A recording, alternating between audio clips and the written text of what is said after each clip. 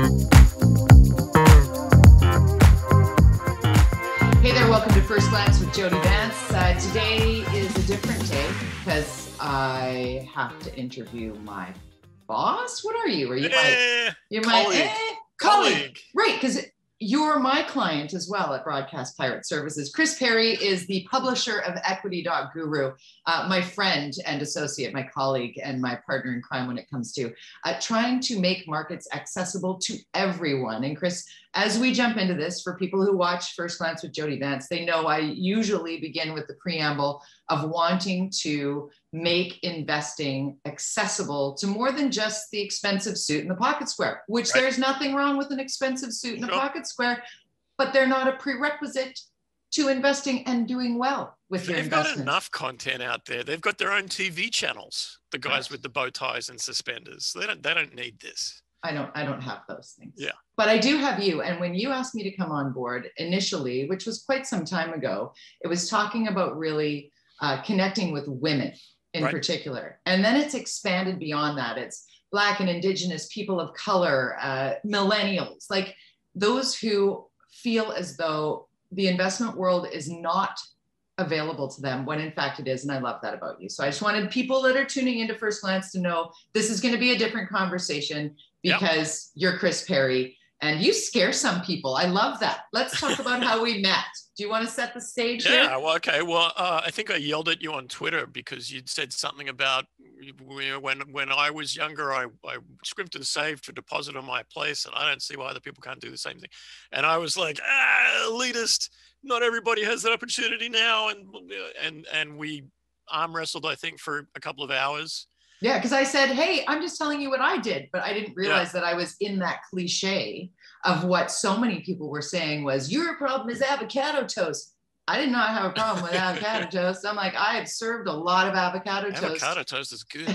It's delicious. Are you kidding me? It's spendy if you buy it, at the restaurant, but I've served a lot of it, and we served up to one another great opinions and perspectives and then fought about it and then found such cool middle ground that we've been friends ever since. Yeah, man. Like if I'm yelling at somebody and they can yell back and they can make me sort of stop and think once in a while and be like, all right, but what about this? And instead of just being like, and running away, they're like, yeah. How about you come on the radio with me is what I think I said to you. Yeah, and I'm like, I'm doing this blog, want to contribute. And I loved your first contribution to my blog, My Backyard, was how women undervalue themselves and cannot refuse to ask for their actual worth. We apologize for ourselves. Yeah, women and a lot of men, to be honest. The vast majority of people believe that if they ask for a raise, it's going to be offensive.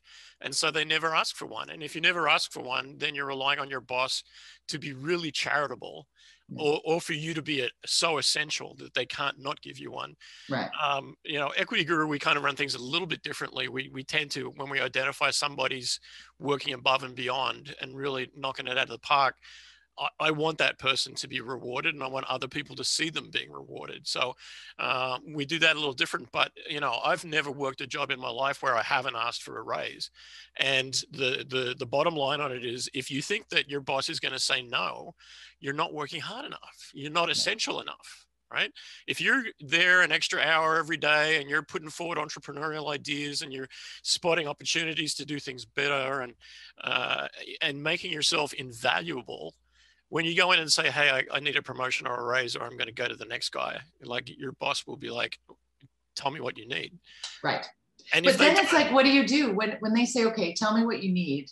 You tell them. How do you do the math on that? Do you tell them the number that makes you almost not able to say it out loud? Negotiations 101 is you start from a point where they're going to say no and you work your way backwards. If you're making 40K and you say, I want to make 45, you'll probably get it. And if you get it with that negotiation, you just probably knocked 5K off yourself, right? So, you say, look, I respect you. I know you got a budget. I know there's only so much room you can move, but I really need to be earning 55. And if I need to work more hours or do more things or, what do I got to do to get there? And if they say, listen, buddy, like, let's do 45 and maybe in 3 months we'll have another conversation. Cool. Okay. But you know, while you're doing that and your workmates aren't doing that, chances are you're taking their budget to their detriment. So you got to fight for what's yours. I love that. And also, when I first started reading Equity.Guru, I immediately recognized the difference that you are. I mean, I read you at your prior position, at your other job in your prior life. And I appreciated your writing then, but there's something about how revolutionary, and I'm not saying this because I'm going to ask you for a raise because I already got it. How revolutionary it is. I did. Revolutionary it is. And if you remember, you didn't take the first offer. Oh God, no. Which is amazing. I doubled it. Exactly because right. You taught me. You taught me well, and you knew where we would land. Anyway. Created a monster. You did. But I love it. I'll never forget the first time I read one of your newsletters, one of your releases, one of your discerning POVs of a company. I believe it was a cannabis stock. Okay. And there were like GIFs and like there were memes. There was like Bugs Bunny running through one at one point. You're swearing. You're like, and I felt like I was on a journey in a conversation with you, as opposed to, you know, okay, you know, where in this is the meat that I'm looking for? Instead, I was like, this is engaging. This is interesting to me. And then I returned only to find that that company that you had profiled was being profiled again, where you said, you know what? You corrected all the things that I wrote about last time. Mm-hmm. And here's why this is so cool. And I thought, who does this? This is genius. So, I really dig that. It was one of the problems I had working at the Vancouver Sun was I believe as a journalist, part of your job is to correct things that are wrong, right? Not just report on them and then let them disappear into the distance and never follow up, but to say, this is a thing that happened and it sucks. And here's why it sucks and who it hurt. And then the next day to call back and say, have you fixed that yet? And if you haven't, I'm going to write about it again. And again, and again, it's service journalism, right? As opposed to just filling column inches alongside ads for TELUS. The power of journalists is that if we don't let go of a story, it remains a story. And a lot of the time at newspapers, and I'm sure in broadcast journalism, the story was yesterday, and we're not going to follow up the court case that happens in a week because it's not a story anymore. We already reported on that. It's old news. To me, I look at CNN, which had one news story all of last year, actually two, COVID and the president. That was it. Anything else that happened, you had to go somewhere else to find out about it, because it's like, here's the thing that happened today. Now let's talk to three academics about what it means. Who cares? Like, where did the news broadcast go, right? Yeah. You don't want to necessarily be stuck with cat stuck up tree news, but there's a whole lot of stuff going on in the world. And when genocides aren't enough to make CNN, like, I feel like we're in a kind of a lost space where journalism isn't respected because it doesn't do anything anymore. It just announces the story that someone else is going to talk about. It's the trending topic, right? Yeah. And I mean, we don't want anyone to turn the channel because they're only interested in this high performance story that's man, you got to get into the weeds on little stories. Like I did a project at the Sun called the Gastown Project, where I'd seen a junior reporter go up to the city editor one day and say, hey, I was walking through Gastown and there's homeless people and there's millionaires standing side by side, living side by side. And it's weird. And I want to go and I want to talk to a whole bunch of people about how that happens. Like, what is everyone's reason for being in the place where they're at? And the city editor said, sure, do 400 words. And we'll give it a spot on Saturday. And I'm like, so I chased that girl down and said, no, we're going to grab a video camera. And we're going to go downtown and we're going to talk to 50 people and get their stories. And we're going to take photographs and we're going to build a website that is an exploration of the entire town. For the last 10 years, every news publisher has been talking about hyperlocal journalism. And this is hyperlocal journalism, right? Yeah. If you ask everyone about their story, they all have a publishable story, whether it's them or their parents or their grandparents. Everyone's got that story about someone in their life who did something amazing, but no one ever asks. So no one ever tells the story. And when the reason I think podcasts are such an important thing nowadays is because that's how those stories are starting to come to air. And the news organizations have completely lost it. They've spun off into one direction of Trump, Trump, Trump, and COVID, COVID, COVID. And they've forgotten that, you know, our kids aren't in school. and they're having trouble. And I remember one time at the Sun, I found out a kid that I knew in Abbotsford had died of a ecstasy overdose. And I did a little research and found there was a whole bunch of kids that died over the previous couple of weeks. Normally there's one a month, and there was like 7 or 8 in a 1 week span. So I went to the editor that I was answerable to and said, there's a story here. We should call the cops and say, what's happening? Is there some bad ecstasy around? And he said, oh, no, if there was, the cops would say so. And just shooed me off. And then the next day, 2 more kids died. And so I went back and said, there's something happening here. And the guy was like, the cops said there's nothing happening. So there's nothing happening. So someone at the province in the meantime saw the same thing, wrote the story on the front page, big headline, news all across town. And the cops then said, oh yeah, turns out there's a problem. You know, so when Equity Guru was just an idea, my thinking is that public companies, they want to be seen as thought leaders. They want to be exposed to as many people as possible, but they don't know how to do it. They all work through a committee. They've got a management team that wants to just propel a nice story. And more often than not, the real story is either the origin story of the company, which is something that you're pushing on, and the problems. All right, when you've got a problem and you fix it, that shows that you're tackling the things you need to tackle. Nobody's perfect. You know, the Buddhists like to say that, you know, thinking that you might be perfect is ridiculous. Only gods are perfect. And the same with public companies. There's always something you're working on, always something you'd rather not talk about, always something that didn't quite pan out. But the not panning out stuff is the good stuff, right? It's the, you know, we stuck 3 holes in the side of the mountain and the drills broke off. And so here's what we did to fix it.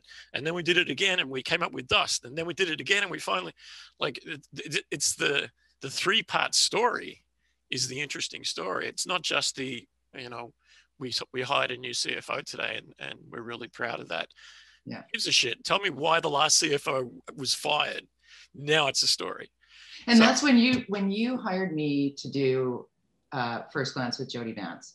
My directives from you were super simple. You were like, be yourself, talk to people, get their stories, make it like you're having a coffee at the coffee shop or having a beer at the bar, whatever. It's not pie charts and graphs and elevator talks, right? Yeah, yeah. And I literally use that mandate that you gave me as my setup each time, because the people that I'm talking to expect to be asked about the pie charts and the market cap. And they've rehearsed it.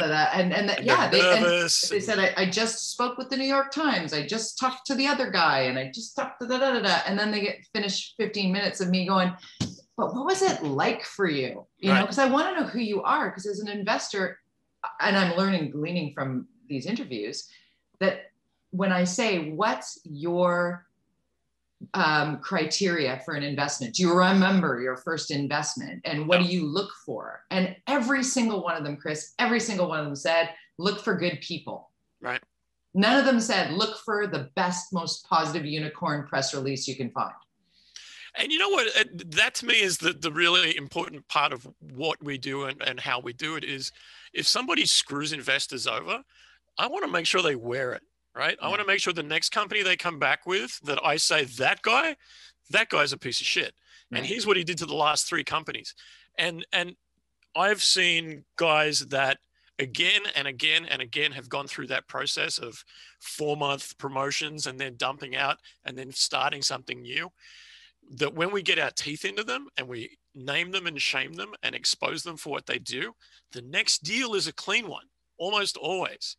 Because now they know someone's watching, right? The regulators aren't watching. The regulators call us up and want to know whether our disclosure agreement is up to date at the bottom of our website. But, you know, if I send them evidence that somebody's engaged in an illegal fraud, they don't have the time or the energy or the motivation, right? People go to retire at the BCSC. They don't go to the BCSC to start their career and show how great they are. So it's left to us to say, if all we ever do is talk nice about people, nobody believes a word we're going to say. And right. Lord knows there's millions of those types of guys out there. Yeah. But if we take money from a company and we say, okay, just before you give us that check, you guys have got to make sure you're good for your promises. And if you're not, if you miss, that's forgivable. If you try hard and it doesn't work, that's fine. But if you don't do what you say you're going to do, and we find out that you're telling us one thing and doing another, it will follow you to the next company. And this is why sometimes people, when you're about to interview them, are like, there's a little sweat, like, what's going to happen here? Because, they're worried that we're going to dig through their trash. And it's interesting, Chris, that you say that, because I come in with I'm a cup half full type of person. I often introduce myself as someone who doesn't know everything about investing or markets. I stay up to speed on such things, but I'm far from an expert. What I am an expert on is interviewing and storytelling, getting the people to tell their story. Right. And I try and put them at ease. And there are a couple, one in particular, no naming names, but somebody who said, I was told not to do this. Right. And I said, oh, interesting. And the explanation was, it's like, I will be picked apart. And I was like, interesting. Who said that to you? Oh, it was a couple of people who said that they'd had been picked apart by you. And I said, yeah, he's a bit of a disruptor, isn't he? And he goes, you know what? Good word. I'm less nervous now because I know it's about the information. It's about the facts around the company. Mm-hmm. It's not personal. Mm-hmm. You remember the old John Cusack movie, Grosse Pointe Blank? Yeah. Where he was playing an assassin having a midlife crisis. And there's a line that I never forgot from that film. And that is, if I'm at your door, you did something to bring me there. Right. So, if you're running an honest company and you really believe that your business plan is up to it and your people are up to it and there's an opportunity here and people should trust you with their hard-earned money, you have a duty to them to give them every ounce of your effort and energy and expertise and contacts and energy, and make sure that you do exactly what you said you were going to do. If you've got to change midstream because circumstances made it happen that way, then just be honest about it. People are okay with that. But if you try and sneak it around us, I'll get yours first. No refunds, man. Like, companies are paying for our attention, not for our favor. There are 6,000 ticker symbols that we could write about. If they want theirs to be part of the conversation, negative or positive, then that's what we do. If it turns out that someone involved in the deal is doing the wrong thing, but it's not the company's fault, I want the company to talk about it, right? Sometimes there's a shareholder or a director who's dumping stock and a little bit late on their declaration of it. That's not the company's fault. And I'll write about it, but I'll also give the company the opportunity to say, hey, we think it's done now, or we've talked to the guy. And we've had those sorts of episodes before. We also had companies like lifestyle delivery systems back in the day, which, were religious about promising things happening next quarter, and then the next quarter they never happened. And so every quarter we would call them up and say, listen, man, can't write nice things about you. You need to get on our stream and talk to us face to face and explain yourself. And so they would, and the CEO would stand up in front of his equipment that wasn't working for some reason. And he'd say, I know we said we were going to, but here's the reasons why it was out of our control. And the stock would go up 30%. And then over the next quarter, it would drop again because he'd miss everything. And then he'd do the same mea culpa and it'd be back up 30%. Yeah. So what people want is that moment of honesty and clarity where they believe you're actually telling them, look, guy, like, I'm really trying here. The world's been against us, but here's our plan to get out of it. I'll invest in that guy 100 times before I invest in the guy who says, I don't know what you're talking about. Everything's great. It's fantastic. It's not us, it's the investors. I want to see the guy with his head under the hood, scratching his noggin and saying, I don't actually know what's wrong here. Let me call in an expert, rather than the guy who just keeps driving until the engine pops. Right. It's an adventure. It's a fun position to be in here with you, as you are creating something that is a resource, in my opinion, for people to find companies who have been held to account in that way, are now being seen through that lens. Yep. It just adds a layer of access to investing. There's no guarantees in investment. Don't gamble with money you can't afford to lose, unless you're Chris Perry and you want to buy a soccer club. But that's a whole other conversation. But that'll be in session 2 of this. We're going to do a series here because we're literally running out of time here. We're 20 minutes too long, Chris Perry. Oh my God! I love talk too much. No, you don't. I love how you talk, because you're very passionate about the want to create an environment of transparency to a degree where people can at least know the risk they're taking, right? Look, especially younger investors. Like I used to, when I first started this, it was all an old man's game, right? An old white man's game, let's be honest. I had an investor conference keynote that I gave a couple of years ago that was titled, 5 of you guys are going to be dead by this time next year, so we better get some fresh blood in the room. God. And when the screen came up, there was a mild hum. I looked over and I was like, oh my God, it's a sea of bald heads. I'm going to have half the people leave. One person at the end was like, hey, do you know which 5?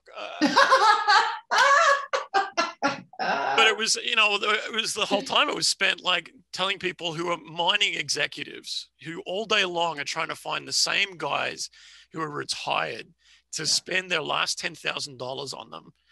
That, my daughter's playing Minecraft right now while I'm giving this speech, and she's 10. And she's mining for gold and diamonds and emeralds and in the most popular video game of all time. Yeah. And you guys are walking around here saying that young kids aren't interested in mining. Wake the fuck up. Like, look around.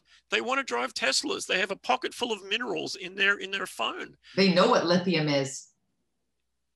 Because they take it. Yeah. All right, we gotta go. We gotta do another one of these another day. This will be a series. You gotta dream up a name. Yeah, let's do it. First Glance with Jody Vance, and Chris Perry tells us the tales of equity.guru. Oh my God, there's too many. That'll be a series upon a series, man. But I want this at least monthly. Promise? I'll do it weekly if you want. I always like talking to you. Cool, because I get paid every time I do. No, I'm just kidding. I just got a raise. Way to bring it around. I know. Look at your backdrop suddenly upgraded. I know. Someone's been to IKEA. God damn. All right. I'll do it weekly, man. I know. We got to work on that. Let's get you some art. You can't see, but on the other side of the camera is my gigantic TV screen that I watch my football club from England on. The cardigans.